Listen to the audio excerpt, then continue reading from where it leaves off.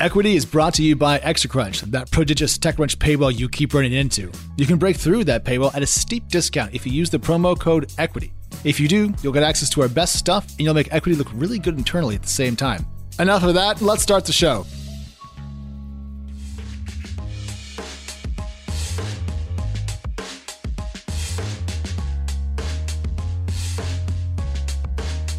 Hello and welcome back to Equity, TechCrunch's venture capital-focused podcast where we unpack the numbers behind the headlines. My name is Alex Wilhelm, and I am joined today, as always, by my two besties. I have Natasha Mascarenhas here. Natasha, how is life? Alex, besties is actually a Gen Z phrase that is coming back. So snaps to you for being #relevant. Yeah, 3 generations early. Here's the thing, though. Can Gen Z bring something back that didn't go away? Because I've been saying besties forever. And another person who's also ancient like myself is Danny Crichton. Danny, you're here. How are you, bestie? I'm doing well. I don't have besties. My besties are like bottles of various liqueurs. Yeah, I tried that for a long time, and then I had to flip from bottles to humans because it wasn't working out so well. But I will say this, before we jump into the show, and we have a lot, and I will tell you all about what's going to happen in a second. It turns out today I learned a very important fact, which is that technically, according to the TechCrunch org chart, I work for Danny.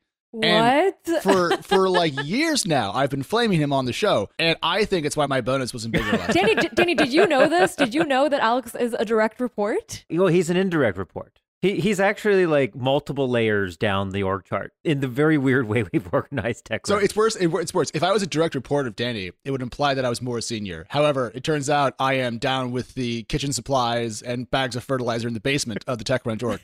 But let's put that aside. We have an enormous amount of stuff to get through today, all of it fascinating and exciting. We're going to kick off with a little bit of news about the history of venture capital and a death in that space, sadly to say. Then we're going to talk about Twitter, Scroll, Nuzzle, the future of subscription content, and the startup world involving newsletters. Then we have Epic buying ArtStation. We're going to talk a little bit about what a fair cut of a digital marketplace really is and why Apple is wrong.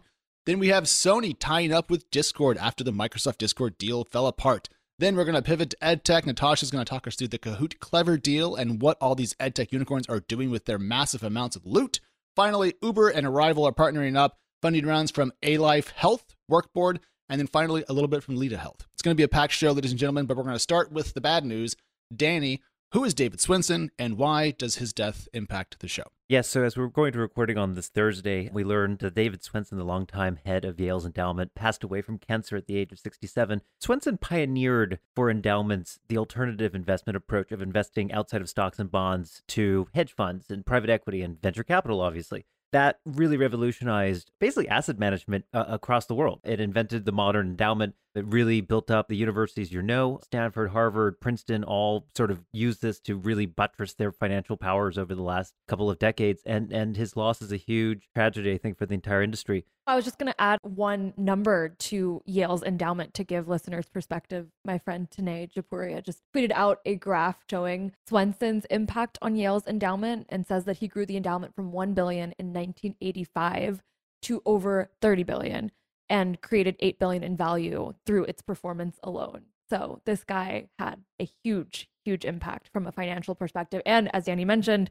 just culture and how we think about venture capital. I know, back in the day, you had to actually do work to make that kind of return. These days, you buy Dogecoin.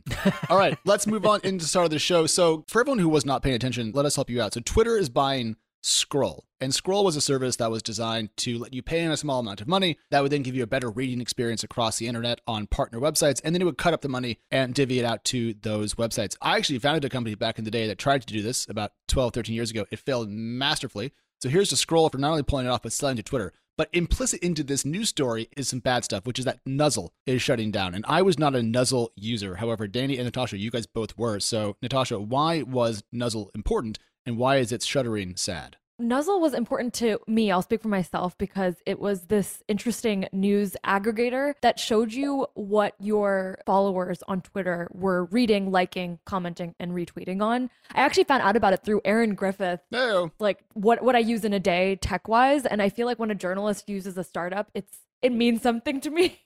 so that's what made me download Nuzzle. But even now, I mean, until now, Nuzzle was a good way to use Twitter without using Twitter. Danny, what did you think about it? How did you use it? Well, that's exactly how it works. To me, it was about getting the value out of Twitter, which is really, really hard. So someone like me who doesn't use Twitter or attempts to use it, but very badly, Nuzzle was actually like my daily first step. It was like, okay, here are the top 10 stories that like TechCrunch staffers shared in the last, 12 hours, and I could catch up really, really fast. But now it's dead, and my literally the top 8 app on my phone, gone. So that's the bad news. The good news, though, is Twitter's push into subscriptions is starting to sound kind of cool. I hate to be positive about a big tech company, but like Twitter bought Review and is building out newsletters. And I'm starting to see people who have left other publications launch Twitter newsletters as opposed to Substacks. Very interesting. Twitter Spaces is giving Clubhouse a run for its money and works on Android, if I recall correctly. And now we're seeing Twitter buy Scroll, which gives it a subscription product and a way to improve reading on the web and put money into publishers' pockets. I don't hate that. At the cost of Nuzzle. Guys, is the Nuzzle death going to be as whined about as the end of Google Reader? Or is this going to be a smaller pity party that I have to endure? It's going to be a smaller pity party. What I think is interesting, I mean, first of all, Twitter should buy Threadreader, because if it's going to do blogging, it might as well already buy the software that does blogging on Twitter. Yes. But I do think what's interesting, I mean, I'm actually really positive here. It seems like Twitter has a fire up its behind or bum or whatever the appropriate word we can use on this podcast word. is. Because to me, like, Twitter has been like a morass of like bad ideas for years. And yet in the last year, between Review, a bunch of other acquisitions, some talent acquisitions, it really seems that Twitter is actually building a future in which it's in control of that product. So much of it has happened to Twitter. And for the first time, I feel like it's turned around and it's like, here's a vision of what we want Twitter to become that is our own, that we own, and then we have a strategy to get there. So I'm actually really excited to see where this all goes. Selfishly, not even with my reporter hat on, selfishly, I would love, and I would honestly pay for a way to have Twitter be more useful to me. Because right now, even though I only follow like 2,000, 3,000 people. Oh my God. It's way too much for me. I follow 3,000 people and it's not enough. I'm still finding awesome people on Twitter. That's the problem with Twitter. There's just too many cool people. Like on other social platforms, I want to, like on Clubhouse, I follow like 3 of my friends.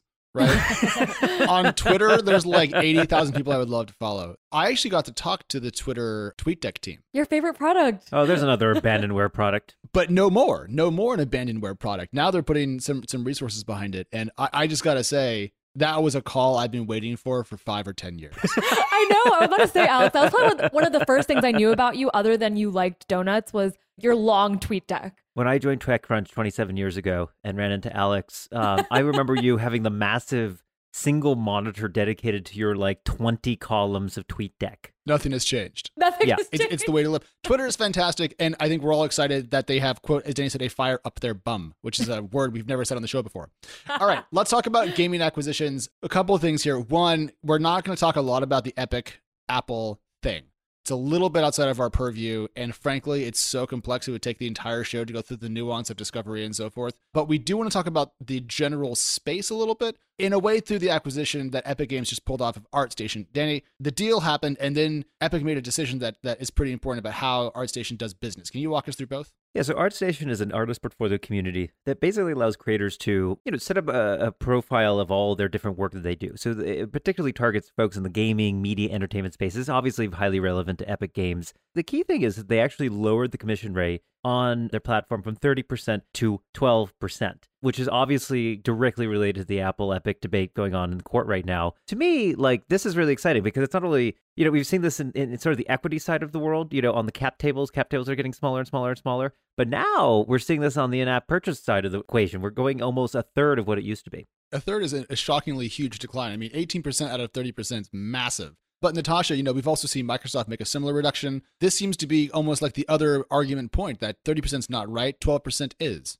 Is it a race to the bottom, though? Like, is someone going to come out with 9% and this happens all over again? Or does this stay at this level? That's how it's supposed to work. Yeah, no, I mean, it's good for us or good for gaming companies. Like, Steam is no longer the only place to buy games. The Epic Store is competing with it. The Microsoft Store is competing with it. We're seeing the Xbox Store, the PlayStation Store. I mean, like there's a number of places where you buy digital games or digital items for games.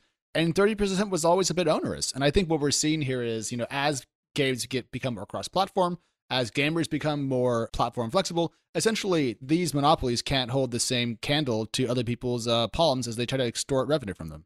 I think that's exactly right. And look, I think there's going to be a secular decline across all marketplaces on take rates. I mean, when you first got started, say what you will, but the 30% app store policy made sense in a world in which, like, it was really hard to have online services. It was really hard to build a store. Today, it's easy. You can take stuff off the shelf. There's 10 different options it's inevitable that that competition is just going to keep pushing rates lower and lower and lower, whether it's apps, whether it's creators, whether it's art, whether it's e-com. We're seeing this across the board. So I actually expect, 12 is the new 30, but I think 4 is going to be the new 12 within the next 5 years.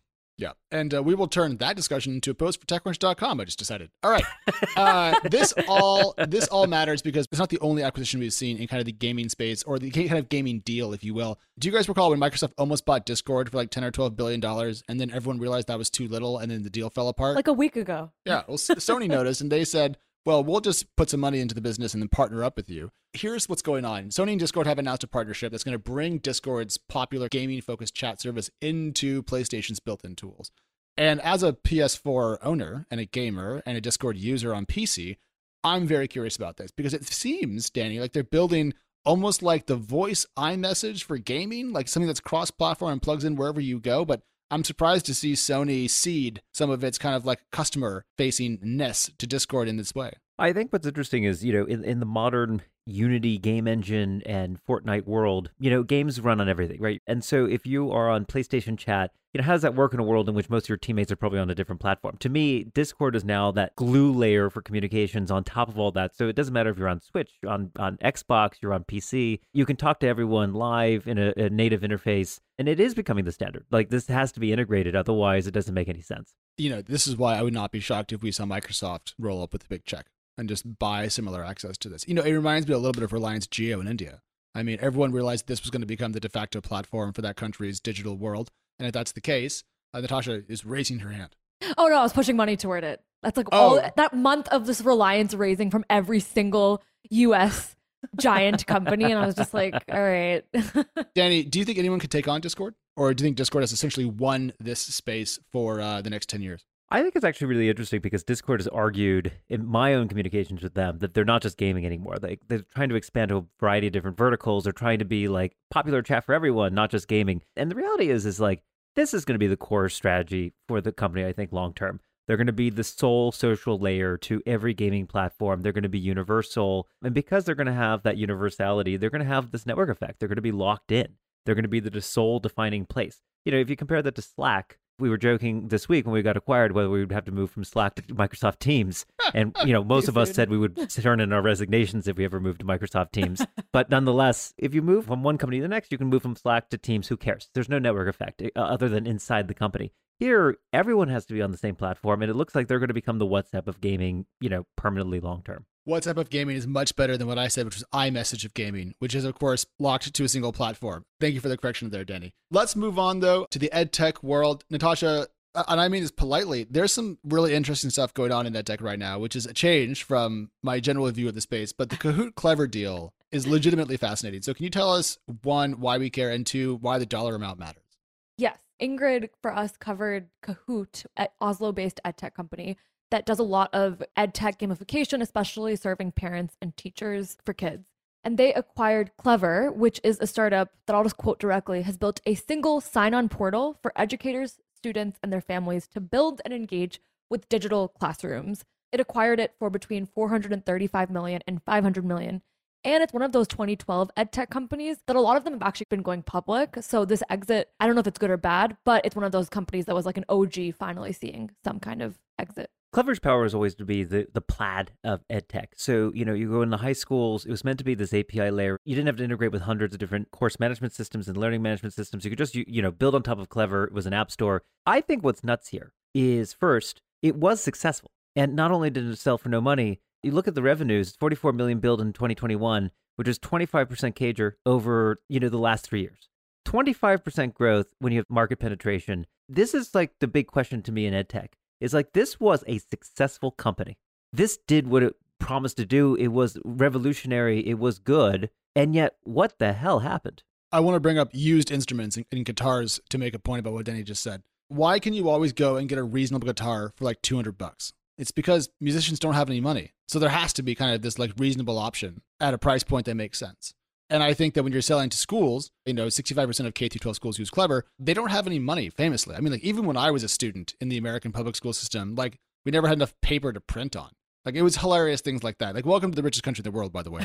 And so I'm not surprised that even though they won, Danny, they did not end up generating a revenue base that would give them a higher exit. But to be clear, though, their possible strategic value to Kahoot, a European company wanting to possibly break in more to the US market, seems to be quite large. And so the deal makes sense, even if the dollar amount is disappointing. But Natasha, I agree with Danny, to be clear, but like in the edtech world, was this viewed as a kind of a letdown in terms of price? I can't tell if it was. I mean, I think to Danny, your point, we're seeing more and more the argument that in order to be a venture-backed edtech company, at least, you have to be more in the supplemental space if you're going to be in K through 12, similar to an Outschool that has, founded just years ago and has done, I think, a double the revenue. They are more in like the after school classes for kids space. But I do want to compare Clever to Class Dojo because they are similar in trying to create a virtual space for schools. They made their platform fully free for 7 years for schools, and it's still free to create a Class Dojo for your classroom. The way they eventually monetized and became profitable even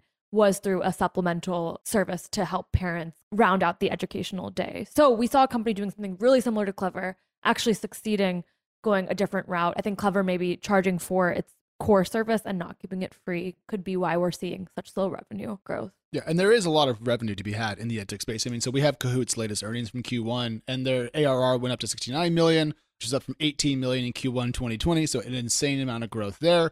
And their actual revenue for the quarter was 16.2 million, growing about 284% year over year. So like there is money to be made. It just seems that whatever Clever picked was not the most clever way to go about scaling its top line. All right, Natasha, give us 30 seconds on Jamira's new edtech role. She's a friend of the show. Yes, Jamira Herrera, who was on during our edtech deep dive last year. She is leaving Cowboy VC and joining actually the first edtech firm I ever talked to, not to make it about me, Reach Capital. I love Reach Capital. They are a woman-led venture capital firm, probably one of the most diverse ones to date, and have had about 1 million in total exits of their portfolio companies this year alone. 1 billion is not in their pocket, but their companies in aggregate have exited for 1 billion. And they recently raised a third fund in February. So Jamira is joining up with some of my favorites. I'm super excited. And it's their first outside partner hire. So big confidence in her there. Deserved confidence. And that third fund, 165 million, is worth about half of the total amount they've raised across 3 funds. So we can see a rising amount of capital per fund. So shout out Jamira. One time she actually came on what we called Equity on Extra Crunch back in the day. We were in San Francisco. She came to the office and didn't know that we were going to be doing a video shoot. So we still feel bad that we actually put her on camera without telling her. Thank God we don't do video here. Oh my God. Anyways, Danny, let's talk about Uber and Arrival and electric vehicles. Here's my question. Are electric vehicles the new autonomous vehicles? I feel like these two categories have been promised to us for wide deployment for so long, and they're still just not that popular. Is this finally the EV moment, Danny? Is this the year of Linux on the desktop? Well, I mean, there's so many different platforms, right? And not just platforms, but re-envisioning what a car means. I was just walking around New York City yesterday. For the first time I saw Lime bikes. I don't know if they've been around for years. Revel's been around a long time, but there are now Lime bikes everywhere. So, those are EVs, right? Not the EVs in terms of cars, but an EV in terms of an electric vehicle that moves me from point A to point B. And I think what Arrival and all these others are getting into is how do we design custom vehicles for different use cases? That's where this Uber and Arrival partnership comes into play. They're building a unique car designed specifically for the Uber context of a driver with passengers in the back seat. To me, this is the future of Uber is, you're at scale. There are a lot of folks working now full time, given all the gig worker law changes. And so it just makes sense that they're going to have their own fleet of vehicles funded for their own, now in many cases, employees. Yeah, and Arrival's also building stuff like the U.S. Postal Service, or maybe it's United Parcel Service. One of the two, USPS's, one of those two companies. Mood. That's actually such a mood. I get USPS and UPS mixed up. Completely agree. Cannot agree more. Who decided to name UPS when we already had USPS? That's just designed to trip up people who are podcasting. They should have seen that coming. But by designing specific EVs for specific use cases, be it UPS, be it Uber, they're doing, almost like custom cars. I love that idea. And also, they don't want to build these in the traditional manner, which is why Arrival to me is cool, not just for one reason, but several. They want to use modular micro factories. And I don't even really know what that means, but the sci-fi nerd in me gets really excited when people start saying micro factories. I'm like, ooh, cool. What's that? And so I'm hoping that this partnership brings them more market credibility, maybe more capital and so forth, and lets them actually really pursue this vision. I think what's interesting here is, in the car industry, in particular, auto industry, you always had to focus on the general consumer, right? Every car looks similar because ultimately there's this blob of consumers, and anything that's like unique, there are a couple cars that are unique. The Hummer is unique. I guess a Ferrari is like unique at an expensive price point. Like there's a couple of these out there, but the reality is they're all sedans, crossovers, SUVs, etc. There's a couple of big classes. As you get to this more demand driven by corporations who have large fleets that they can buy, suddenly you can do custom. Uber could potentially buy hundreds of thousands of vehicles in one shot. And that means that you can actually reinvent the car from scratch. You can actually rebuild it. You have the scale to have an engineering team go in and go, like, let's figure it out. Now, there's a little bit of regulation because cars have to go through a lot of crash safety testing and all this sort of stuff. So there is like a certain scale you have to get to. But Uber is probably one of the few companies, at least in the consumer space, that gets there. Yeah, you could do, though. You could put like a vomit trough in the back of an Uber and drive that one around parts of San Francisco that are more party focused. I could see this really working out. Jokes aside, we did have both Uber and Lyft earnings this week. We're not going to go through all the numbers because there's a bajillion of them. The gist is that the companies are kind of dealing with the tailing off of COVID in a lot of places of the world, trying to figure out where growth is, trying to deal with the new regulatory environment. Still some pretty stiff losses, though. Danny, I wasn't utterly shocked by the results, frankly. The results were okay. Obviously, the quarter last year was horrendous. I think we're still going to see a lot of hard numbers. I think the big question for everyone is how quickly does Uber and Lyft jump back to their pre-pandemic levels? It seemed a little weak. But then I think with the COVID vaccines getting into place, Q2 will probably still be a mess. But once you get into Q3, that's when you start to look at it. Is it half? Is it 20%? Is it growing? People are going crazy and driving everywhere. Totally. I mean, I feel like Twitter is littered with complaints about how high Uber prices are right now. And beyond just annoying consumer stuff, like it's probably a huge supply and demand issue right now. So I think there's that bit of wiggle room, and hopefully the public markets give it that. I tried to take an Uber the other day for the first time in 14 months, and the surge pricing was incredible to me. It was like 3x. I actually listened to the Uber earnings call yesterday because I'm super cool and I have lots of awesome things to do with my time. Driver supply came up again and again and again on the call. And the company said that that to get more driver supply, it's a combination of safety and earnings. And it seems, given the prices that are being charged, given the relatively, I would say, limited driver supply in certain markets, that's been solved. It's the safety bit I think you nailed. Once we have more vaccines out, then it's going to be much safer to take a ride, then more drivers, then lower prices, then huzzah. Now, please take us away. Talking about the birth of vehicles with Arrival, let's talk about the birth of humans, because this week we had an IVF startup that got a serious amount of funding from a well-known investor. Natasha, you wrote about the company. Tell us more about that. Yeah, so Alife Health raised $9.5 million in seed financing led by Lux Capital and a bunch of interesting founders, such as the founder of 23andMe, Intuitive Surgical, and Moss. So IVF is usually one of the last stops for people who are trying to get pregnant because it is so expensive, emotionally taxing, and just takes a lot of time with varied success. So we're seeing companies like Alife say that they can apply AI to the embryo selection process. There's a bunch of companies in the space. This one hasn't yet shown its accuracy, so that is something to note high up. But just seeing innovation in the space and for them, at least a hardware agnostic solution that can plug and play into clinicians. So I'm looking at the numbers here. It says it takes 3 to 6 cycles to get pregnant. You're putting in the embryos several times to try to get one to catch, basically, and actually have a baby. And each of those cycles costs between 10 and 20K. So the idea here is that with AI, you're able to select the most likely embryos to actually move forward in the pregnancy process, saving the number of cycles, saving costs, and therefore, sort of democratizing in vitro fertilization for more people. Exactly. And this company still needs regulatory approval, but long-term, its moonshot, if you will, is going to be using AI across all steps of the IVF journey, from screening if you're a couple that should be doing it in the first place, to this embryo selection, to treatment options after. So we'll probably see a lot more in the fertility space in the coming months. I want to weigh in for all the young people out there. I got married a couple years ago and we're trying to have kids now, and we're kind of dealing with some very minor things in the fertility world, I think it's fair to say. So in my mind, you stopped trying not to get pregnant and then pregnancies just shot up out of the ground. Turns out very much not the case. And also it's a terrifying space to be in because you don't know much. Everything's kind of guesswork. It's very expensive. It's time consuming. It's scary, frankly. And so, I think we would normally kind of giggle about AI applied to embryos, but frankly, this is a way to actually help people better understand what's going on, feel some measure of control, and also not go bankrupt in the process of trying to have kids.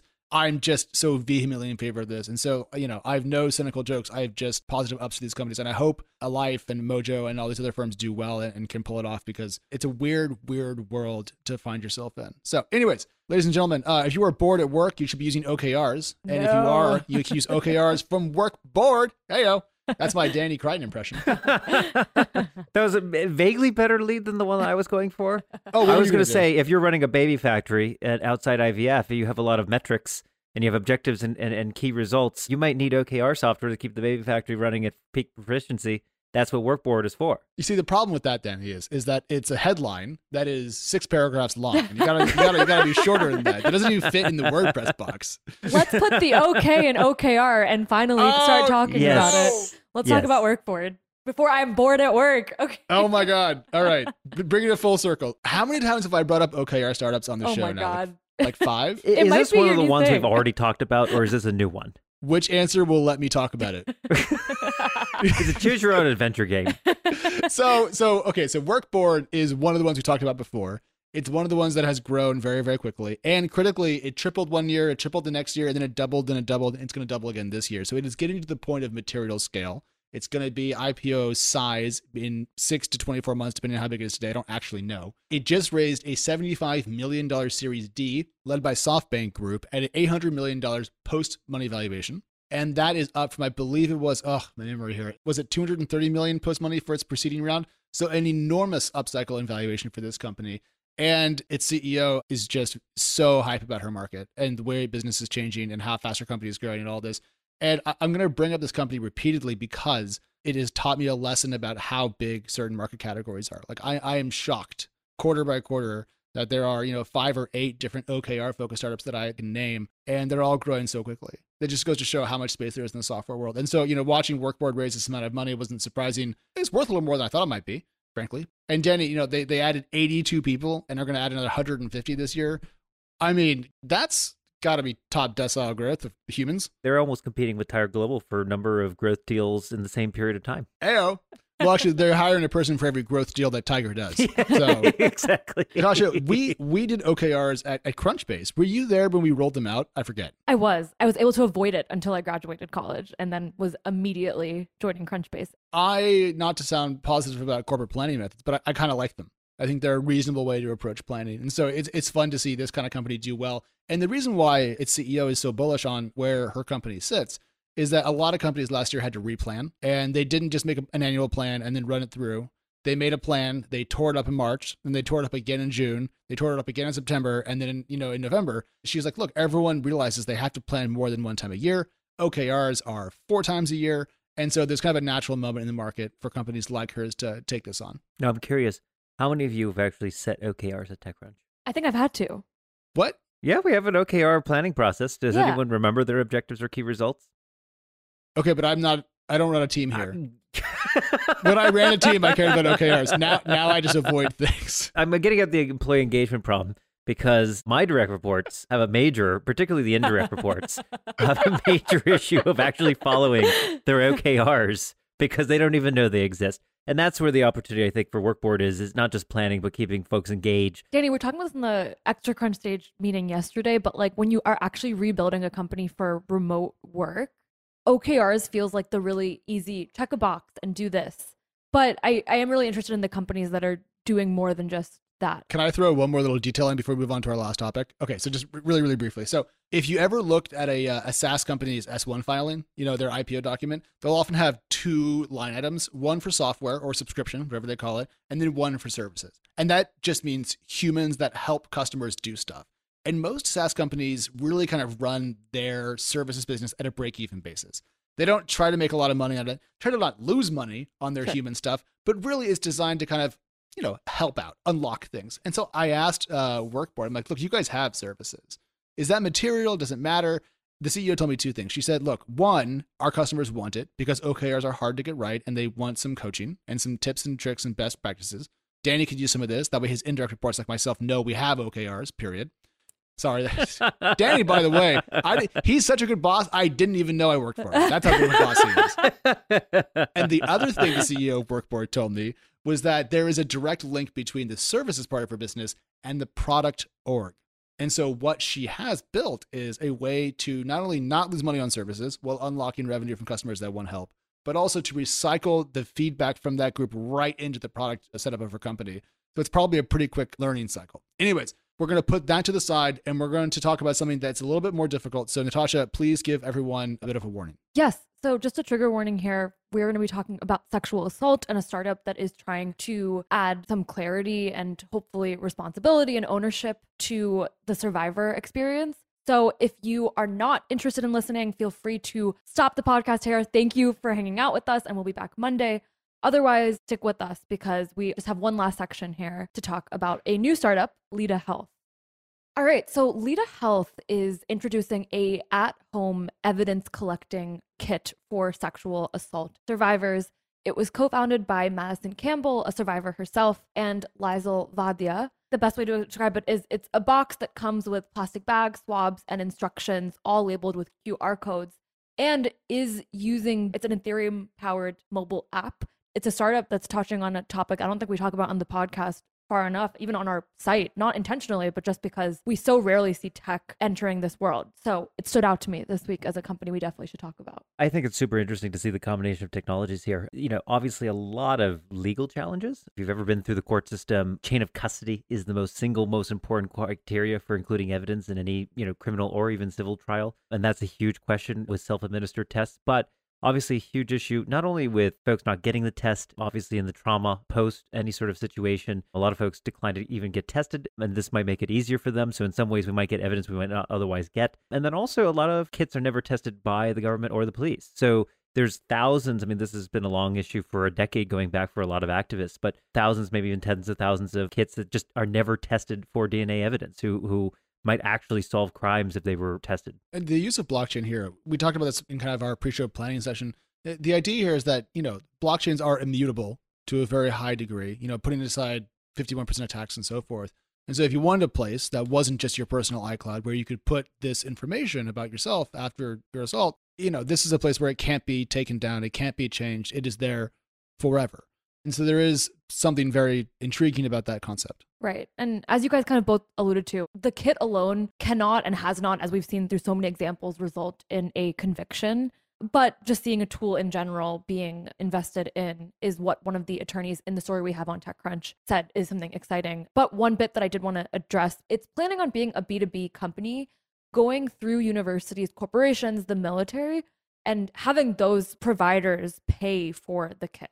And so you're not seeing a survivor have to pay for it out of their pocket and maybe be a predatory kind of sell, but more so going with organizations that have an incentive to keep their people safe and providing it in that way. And if we think about the military as one example of a possible customer base for this company, we are seeing a change in the wind over there. This week, a top U.S. general dropped his opposition to changes in how the military prosecutes and investigates sexual assault, for example. And so I think this company fits into a broader societal shift more towards care and believing survivors. And I don't know, if this is going to be the company that gets it right, but they have a couple $1 million in capital. They're trying to use modern tech to help people that have been historically left behind by the system.